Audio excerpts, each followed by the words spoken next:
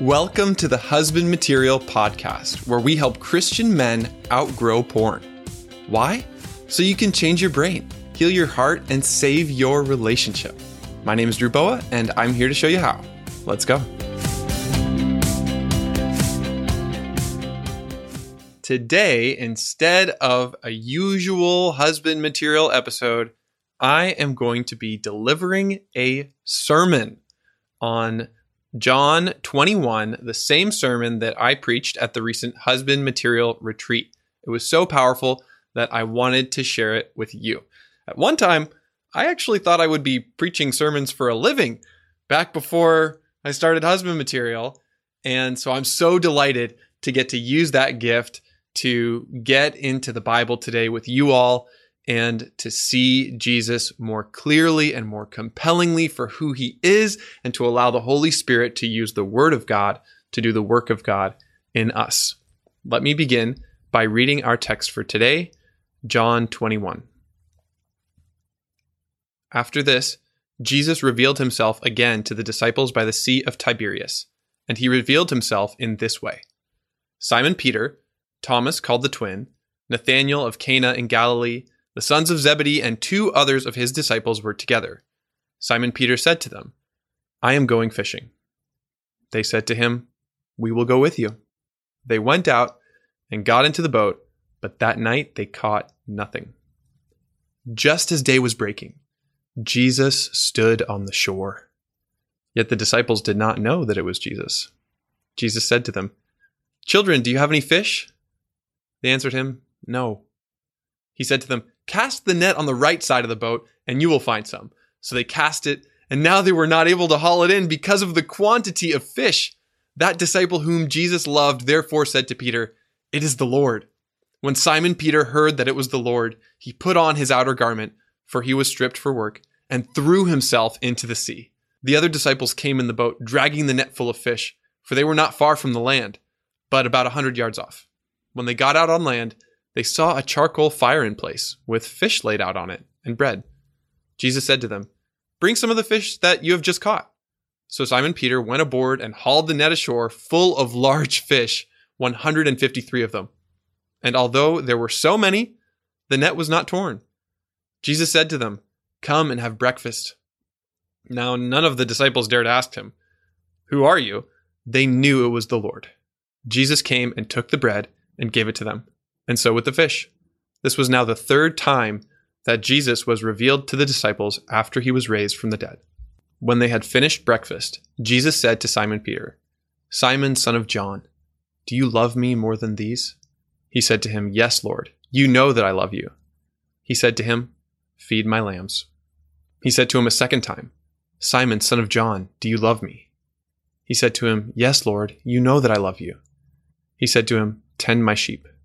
He said to him the third time, "Simon, son of John, do you love me?" Peter was grieved because he said to him the third time, "Do you love me?" And he said to him, "Lord, you know everything. You know that I love you." Jesus said to him, "Feed my sheep. Truly, truly, I say to you, when you were young, you used to dress yourself and walk wherever you wanted. But when you are old, you will stretch out your hands, and another will dress you and carry you where you do not want to go." This he said to show by what kind of death he was to glorify God. And after saying this, he said to him, "Follow me." Peter turned and saw the disciple whom Jesus loved following them, the one who also had leaned back against him during the supper and had said, "Lord, who is it that is going to betray you?" When Peter saw him, he said to Jesus, "Lord, what about this man?" Jesus said to him, "If it is my will that he remain until I come, what is that to you? You follow me." So the saying spread abroad among the brothers that this disciple was not to die. Yet Jesus did not say to him that he was not to die, but, "If it is my will that he remain until I come, what is that to you?" This is the disciple who is bearing witness about these things, and who has written these things. And we know that his testimony is true. Now there are also many other things that Jesus did. Were every one of them to be written, I suppose that the world itself could not contain the books that would be written. This is the word of the Lord. Thanks be to God. What a fantastic story. I am titling this chapter and this sermon, How Jesus Reverses the Curse. What do I mean by the curse? I mean brokenness, sin, evil, everything that goes wrong in the world.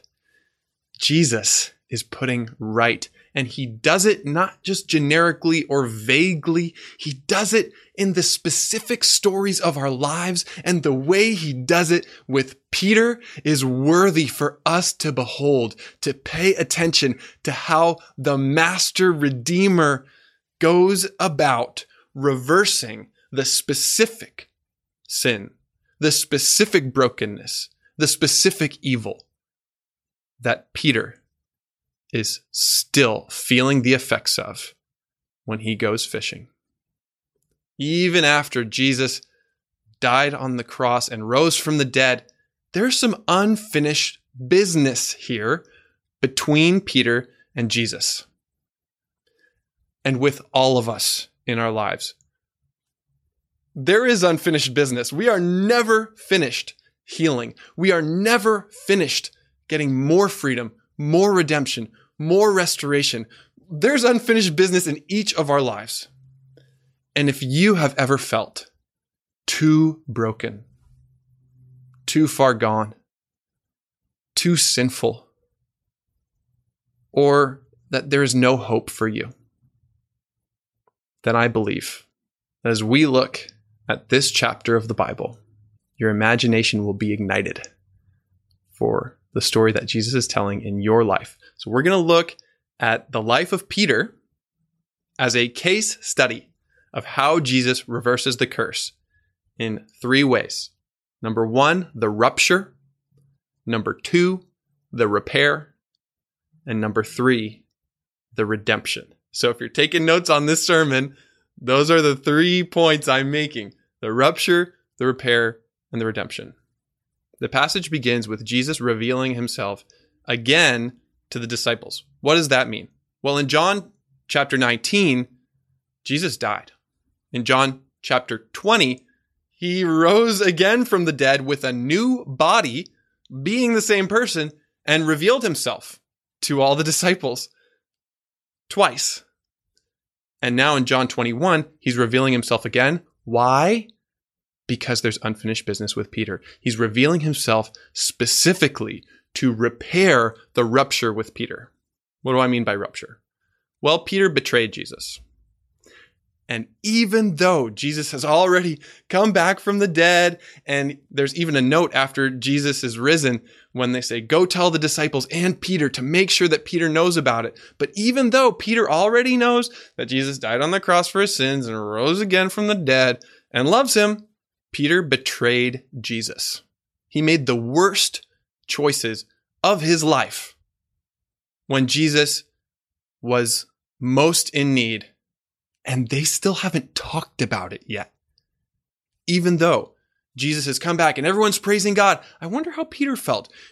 You know how I would feel?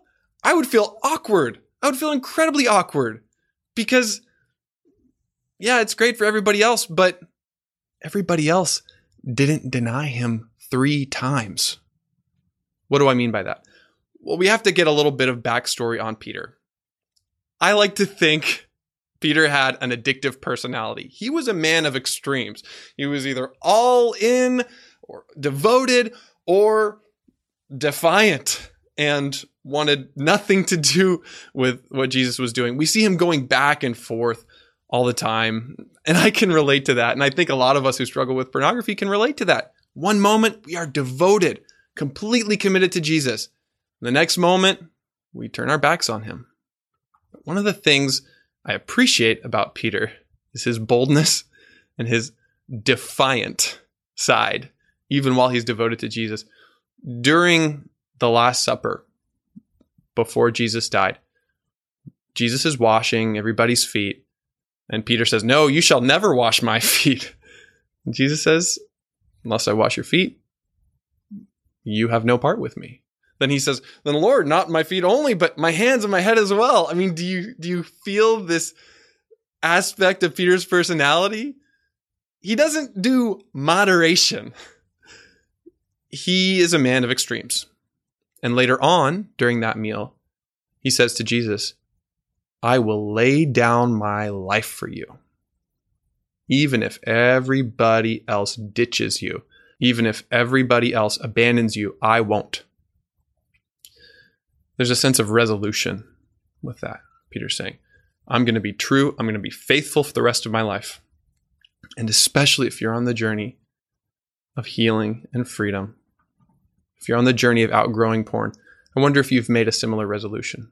God, I promise I will obey you. I promise I will follow you no matter what it costs, no matter how painful it is. And yet this sense of resolution, especially for Peter comparing himself to others, even if everybody else rejects you, I won't, is actually based on shame. So even before Peter has abandoned and betrayed Jesus, even before his relapse, you might say, he's already operating out of shame. Why? Because it's coming from a place of performance and comparison. I will lay down my life for you. I kind of think Peter had the sense that he needed to perform for Jesus to love him, that he needed to be perfect, that he needed to keep his promise in order to be a real disciple, and also that he had to be better than everybody else. There's this theme of comparison that runs through Peter's life, and we'll talk about that later on in this passage, actually. But if Peter was in therapy, that would be a point of curiosity, like, Peter, why do you always feel like you have to be better than everybody else? Why do you have to go above and beyond? Why do you have to perform? Well, Jesus sees right through it. He says, no, you won't lay down your life for me. You will deny me 3 times before the rooster crows in the morning. And then as Jesus is arrested and mocked and beaten, and he's on his way to being crucified, around a charcoal fire in the dark, people were asking him, are you his disciple? And he said, I am not. I am not a disciple of Jesus. Peter is in denial. He's hiding. He's rejecting his identity as a disciple of Jesus. That's who he is. But he's not living like it. He's also afraid. John very poetically writes that Peter is warming himself around a fire in the darkness. And it's almost a metaphor for self-preservation, for seeking his own selfish comfort, and for being afraid of what would happen if he truly lived out his identity in that moment. And boy, I can relate to that. I know who I am. I am God's beloved son in whom he is well pleased, but sometimes I don't live like it. And sometimes I'm afraid of what other people will think. And sometimes I deny who I am with the way I live my life.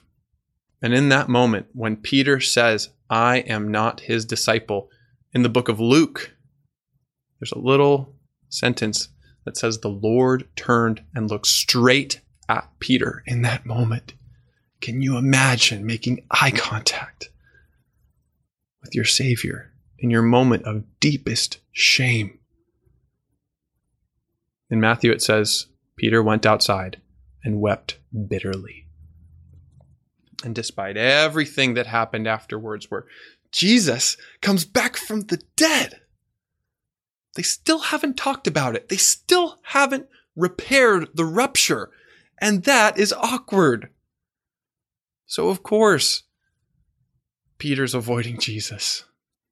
Of course, he goes back to fishing. That's what he did before he became a disciple. So by fishing again and going back to his life as a fisherman, it may not be sinning per se, but he's giving up. He's giving up on his calling. He's giving up on Jesus. And I feel like that might be why some of the other disciples decide to go with him, just to be with him. In his shame, in his despair. I think Peter's feeling disqualified. And rightfully so. He's feeling too broken. Have you ever felt that way? Have you ever felt Like other people's sin, yeah, but my sin is the worst. None of the other disciples denied Jesus that night the way that Peter did. He felt uniquely, irreparably broken. And that's how many of us have felt in regards to pornography. In that place of rupture, knowing that Jesus is good and he's powerful and he's loving and that's great for everybody else, but for me, is there any hope?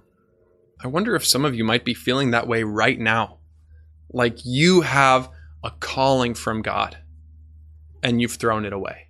Or maybe you feel like you were making so much progress and you really believe that maybe this time I'm finally fully committed to following Jesus. And then you make a decision that absolutely baffles you. Maybe it's the worst choice you've ever made. And now you're wondering, is there any hope for me? Let's see what Jesus does with Peter.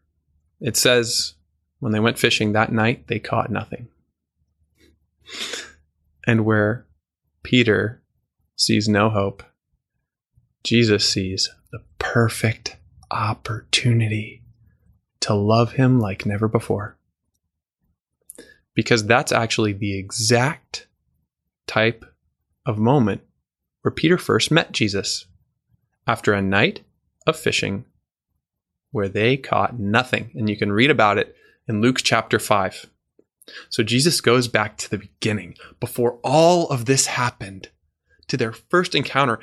It kind of reminds me of a married couple going back to the place where they had their first date and rekindling their first love. That's what Jesus is doing in this moment with Peter. Back when Peter first met Jesus and he had a night of catching no fish, that wasn't just a matter of being hungry. It was poverty. It was financial need.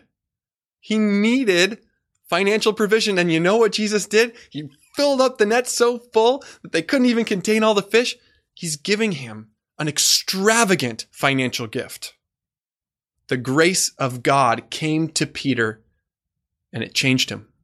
Peter said, back in Luke chapter 5, when Jesus first met him, "Depart from me, for I am a sinful man." I have to imagine that that's exactly how he felt when he went fishing. After years had passed, after Jesus rose from the dead, he's probably thinking to himself, I am such a sinful man. And by Jesus recreating this moment, it's almost like he's saying, well, Peter, you may have changed, but I haven't. And that's how Jesus comes to us. Whether we feel like a great success or a horrible failure, he hasn't changed. He can't love us any more or any less. He comes to us exactly the same as the very first time we met him, with extravagant grace, with an undeserved gift, with overwhelming kindness. And when Peter said, "Depart from me, for I am a sinful man," Jesus said, "Follow me. I want you anyway. I believe in you anyway." Peter did. Somewhere along the way, he became rather overconfident in his own abilities, to the point where at that Last Supper he said, "I will follow you no matter what." It's shame-based performance.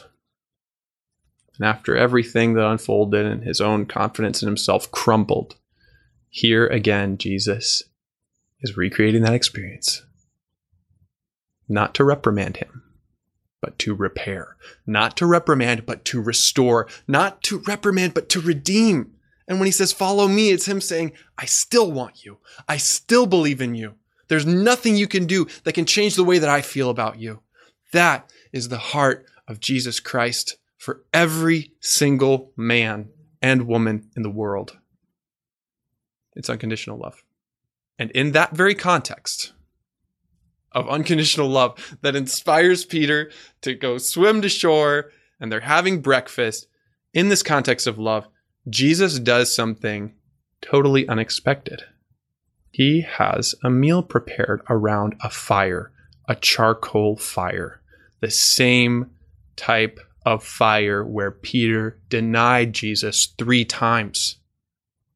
Jesus is triggering Peter. He's exposing Peter. All the other disciples knew what he had done, and they are there with him around that fire. And in that context, Jesus has a little one-on-one with Peter. I like to think of it as Peter in the hot seat. All the other disciples are watching. They know what he did. Peter knows what he did. They're around the fire. And in the hot seat, Jesus says, "Simon, son of John, do you love me?" 3 times. He asks him 3 times. He takes him back to his moment of deepest shame and despair. Why would he do that? Not to reprimand, but to repair, to restore, to redeem. As Zephaniah chapter 3, verse 19 says, "I will bring them praise and honor in every place where they have been put to shame." Another translation says, "I will change their shame into praise in all the earth." Jesus is taking him back to that traumatic memory to heal it, to repair it, to make a new memory, a new association around a charcoal fire.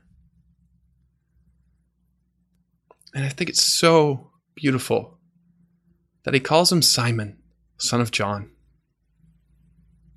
When I first noticed that, it felt significant to me, and I wasn't sure why. Because, Peter has these 2 names.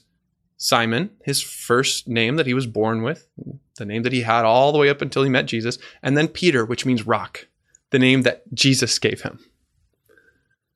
And sometimes they call him Simon Peter. But here Jesus calls him Simon. And when I preached this message at the retreat, Mike in the audience said, that's what he was called when he was a little boy. Jesus is calling him by the name that he had when he was a little boy, just speaking to that tenderness. Simon, son of John, do you love me? And it's so interesting to me that Jesus could have said, I love you. Simon, son of John, I love you. Simon, son of John, do you believe that I love you? Do you receive my love? But no. He doesn't say that. He says, Simon, son of John, do you love me? You see, Peter needed to know that Jesus loved him, and to some degree, he had witnessed that already with Jesus' death and resurrection and reappearance. And also in Jesus preparing this meal and meeting him in such a loving, extravagantly gracious way. So Peter is not so much questioning Jesus' love for him as his love for Jesus. Peter could see Jesus' heart somewhat clearly, but he could not see his own heart, because when he looked in his heart, all he saw was sin. All he saw was shame. All he saw was hypocrisy. All he saw was all the reasons why God shouldn't love him and other people shouldn't even be there with him because he's so wretched. What he sees in himself is darkness. And Jesus is so gently, tenderly, compassionately saying, do you love me? Looking him in the eyes, attuning to his heart, and giving Peter an opportunity to say, yes, I do love you. I am your disciple, around a charcoal fire. Peter needed to see his own heart, that despite these horrible decisions that he made, and in his place of shame and despair, he actually still loved Jesus. Can you see your own heart? When you look in your heart, what do you see? My guess is, as you're listening to this podcast, despite whatever flaws or weaknesses or sins you see in yourself, there is also a love for Jesus, a goodness in you, a beauty in you, and a strength in you that you really do love Jesus. This is what I needed to hear so badly when I was still going through the seasons of recovery and relapse, despite the poor choices I made. I really did love Jesus. The men who I work with and who I talk to are some of the most loving men I've ever met. They love others so well. They love God so deeply. There's just one person they have trouble loving: themselves. And Jesus, in this moment, is both challenging Peter to reaffirm his love, to reclaim his identity. And he's celebrating Peter.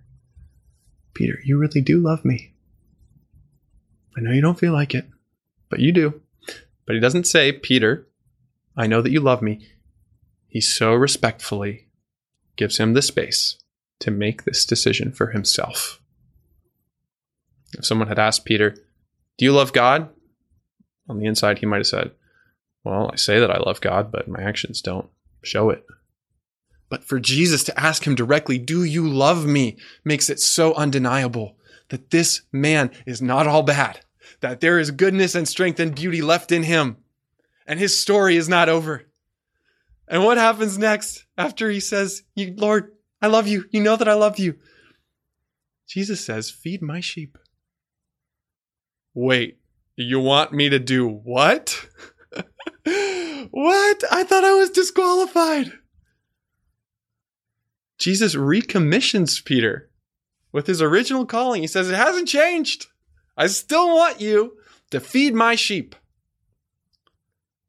I wonder if you've ever received that kind of a calling, or if you've ever had that kind of a mission, or maybe a new role that you played as maybe as a new employee, or maybe as a leader in your church, or maybe even as a husband or a father, that you've been given a job that feels like you are not qualified to do it. I think Peter might even have some imposter syndrome about this. I certainly would. Jesus says, feed my sheep. If you love me, feed my sheep. This is so redemptive. We go from rupture to repair to redemption. The lost sheep who wandered far away and strayed far away becomes the shepherd now. The defiant one now becomes the faithful, devoted one. The unreliable rebel that Peter felt he was comes back to his true identity as the rock. That's what the name Peter means. Jesus called him a rock. Woo! That's the opposite of what he believed about himself.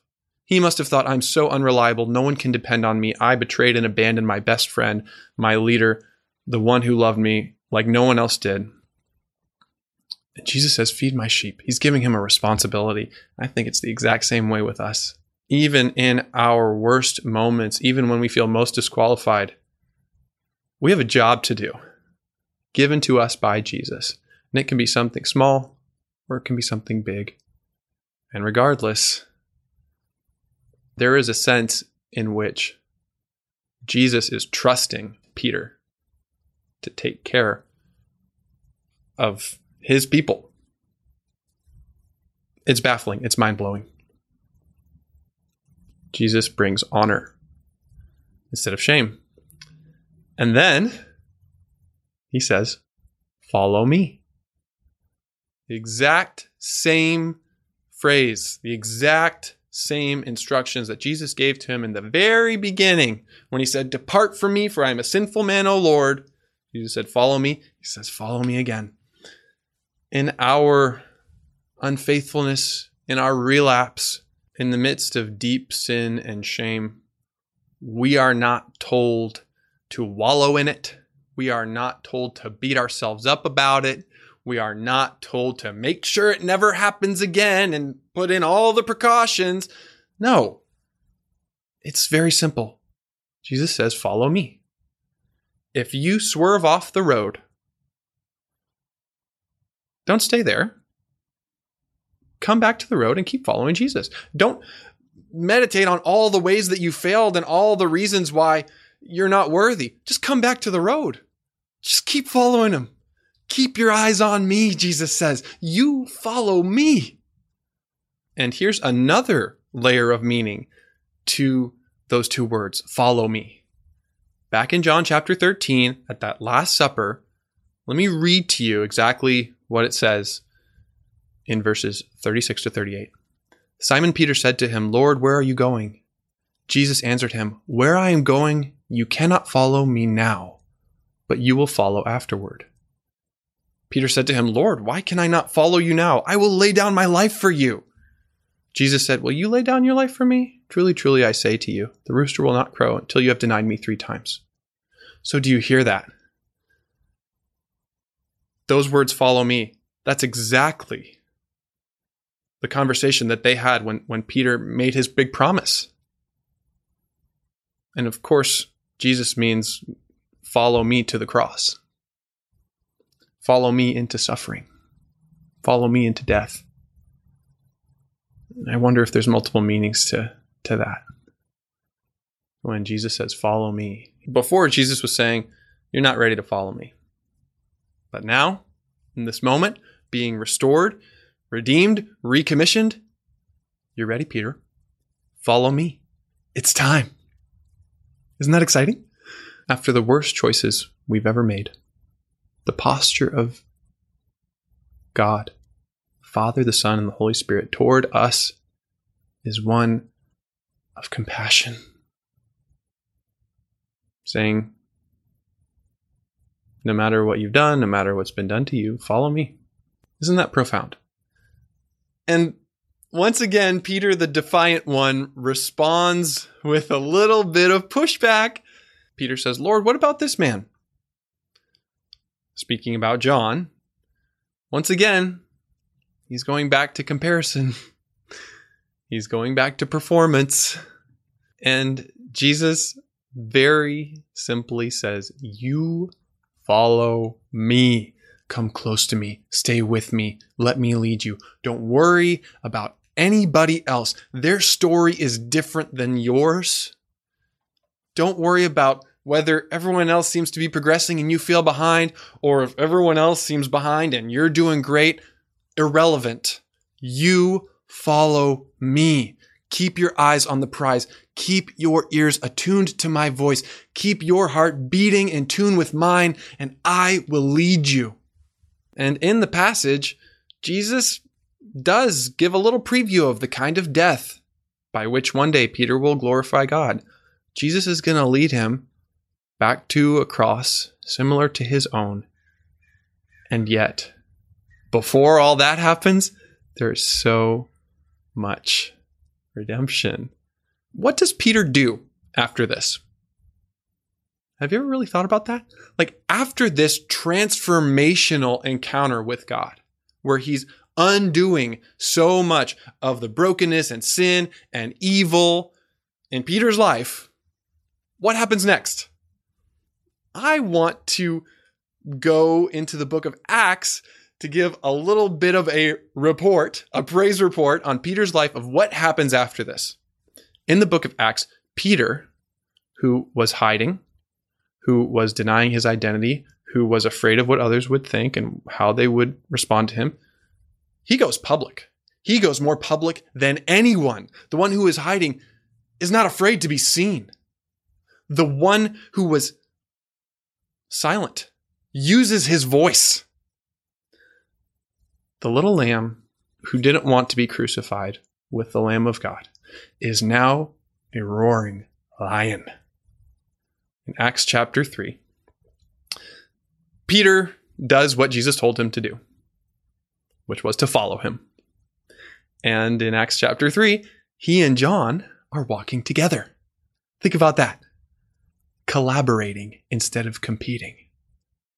One who he was comparing himself to, now they have camaraderie. They're walking and they heal a man in Acts chapter 3. And Peter says this, fellow Israelites, why does this surprise you? Why do you stare at us as if by our own power or godliness we had made this man walk? Do you hear how he's not taking credit for it? He's not absorbed in himself. He is now in a place of confidence, not based on himself, based on Christ. Peter says, the God of Abraham, Isaac, and Jacob, the God of our fathers, has glorified his servant Jesus. You handed him over to be killed, and you disowned him before Pilate. Though he had decided to let him go, you disowned the holy and righteous one and asked that a murderer be released to you. You killed the author of life, but God raised him from the dead. We are witnesses of this. Oh, what a good reversal there. Around the charcoal fire, at first he said, I am not his disciple. Now he's saying, we are witnesses of this. By faith in the name of Jesus, this man whom you see and know was made strong. Now, in that moment, Peter is talking about the man who he and John had just healed. I like to think that Peter was also talking about himself, or at least speaking from his own experience.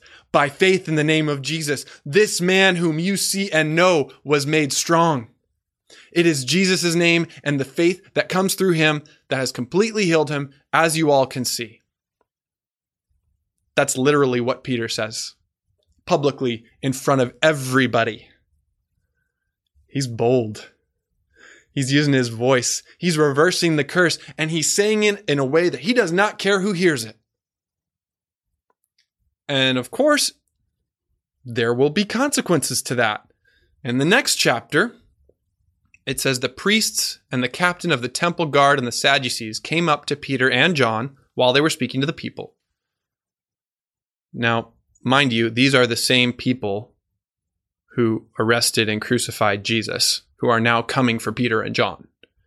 So now Peter is facing the consequences that he was shying away from before, so courageously. It says that the priests and the captain of the temple guard were greatly disturbed because the apostles were teaching the people, proclaiming in Jesus the resurrection of the dead. They seized Peter and John, and because it was evening, they put them in jail until the next day. Can you imagine what must have been going through Peter and John's mind when they get arrested at night, just like Jesus? They're probably thinking, we're going to go to the same fate as him. Peter's probably thinking, all right, now I'm finally fulfilling my promise that I will follow you until death. The next sentence says, but many who heard the message believed. So the number of men who believed grew to about 5,000. Incredible. The next day, the rulers, the elders, and the teacher of the law met in Jerusalem. Annas, the high priest, was there, and so were Caiaphas, John, Alexander, and others of the high priest's family. Okay, Annas, I don't know how you say his name, and Caiaphas, they are mentioned specifically as the same guys who interrogated Jesus. And now it says they had Peter and John brought before them and began to question them, by what power or what name did you do this? Peter is literally going through step by step the exact same journey that he witnessed Jesus take, that he was too afraid to take with him. And now he's in it. And he's not in it alone. He's in it with John, the guy who he was comparing himself to, his rival. Now they're brothers in this. They're going through it together. And it says, then Peter, filled with the Holy Spirit, said to them, rulers and elders of the people, if we are being called to account today for an act of kindness shown to a man who was lame, and are being asked how he was healed, then know this, you and all the people of Israel, it is by the name of Jesus Christ of Nazareth, whom you crucified, but whom God raised from the dead, that this man stands before you healed. Jesus is the stone you builders rejected, which has become the cornerstone. Salvation is found in no one else, for there is no other name under heaven given to mankind by which we must be saved. Peter is reversing the curse. He is saying the kind of thing that he was too afraid to say around that charcoal fire. He's finally doing it in front of everybody. Can you imagine? Can you imagine? And now see how they responded to him.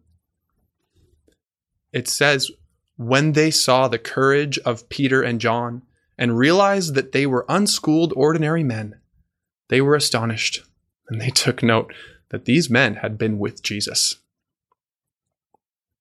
But since they could see the man who had been healed standing there was with them, there was nothing they could say. Annas and Caiaphas are speechless before Peter and John. It says, so they ordered them to withdraw from the Sanhedrin and then conferred together. What are we going to do with these men, they asked. Everyone living in Jerusalem knows they have performed a notable sign, and we cannot deny it. But to stop this thing from spreading any further among the people, we must warn them to speak no longer to anyone in this name. So now they're going to try to shut him up again. Now they're going to try to intimidate him. Now they're going to try to trigger him and keep him in a place of fear and shame. And what happens next? It says, then they called them in again and commanded them not to speak or teach at all in the name of Jesus. But Peter and John replied, which is right in God's eyes, to listen to you or to him? You be the judges. As for us, we cannot help speaking about what we have seen and heard. The little lambs have grown up. Simon is now the rock. He always was, but he wasn't living like it. He needed an encounter with Jesus. This timid, afraid man is courageous and bold, not because he was able to perform out of a place of inadequacy, but because he's been so unconditionally and extravagantly loved, because he's been able to own his strength, his beauty, his goodness that Jesus brought forth. Wow. And at the same time, if you keep reading in the New Testament, Peter continued to make mistakes. It's all over the book of Acts. You see it in the book of Galatians too. He was not perfect, but he was a learner. He kept going. It was messy, but it was a mess worth making. And I want to remind you that on all of our journeys, it's messy. We make mistakes, but we are learners. We are disciples. That means we get to keep going. No matter what happens, no matter how badly we mess it all up, when we swerve off the road, we can come back. And Jesus's word to us is simple. Follow me. I want you. I still want you. I believe in you, and I still believe in you.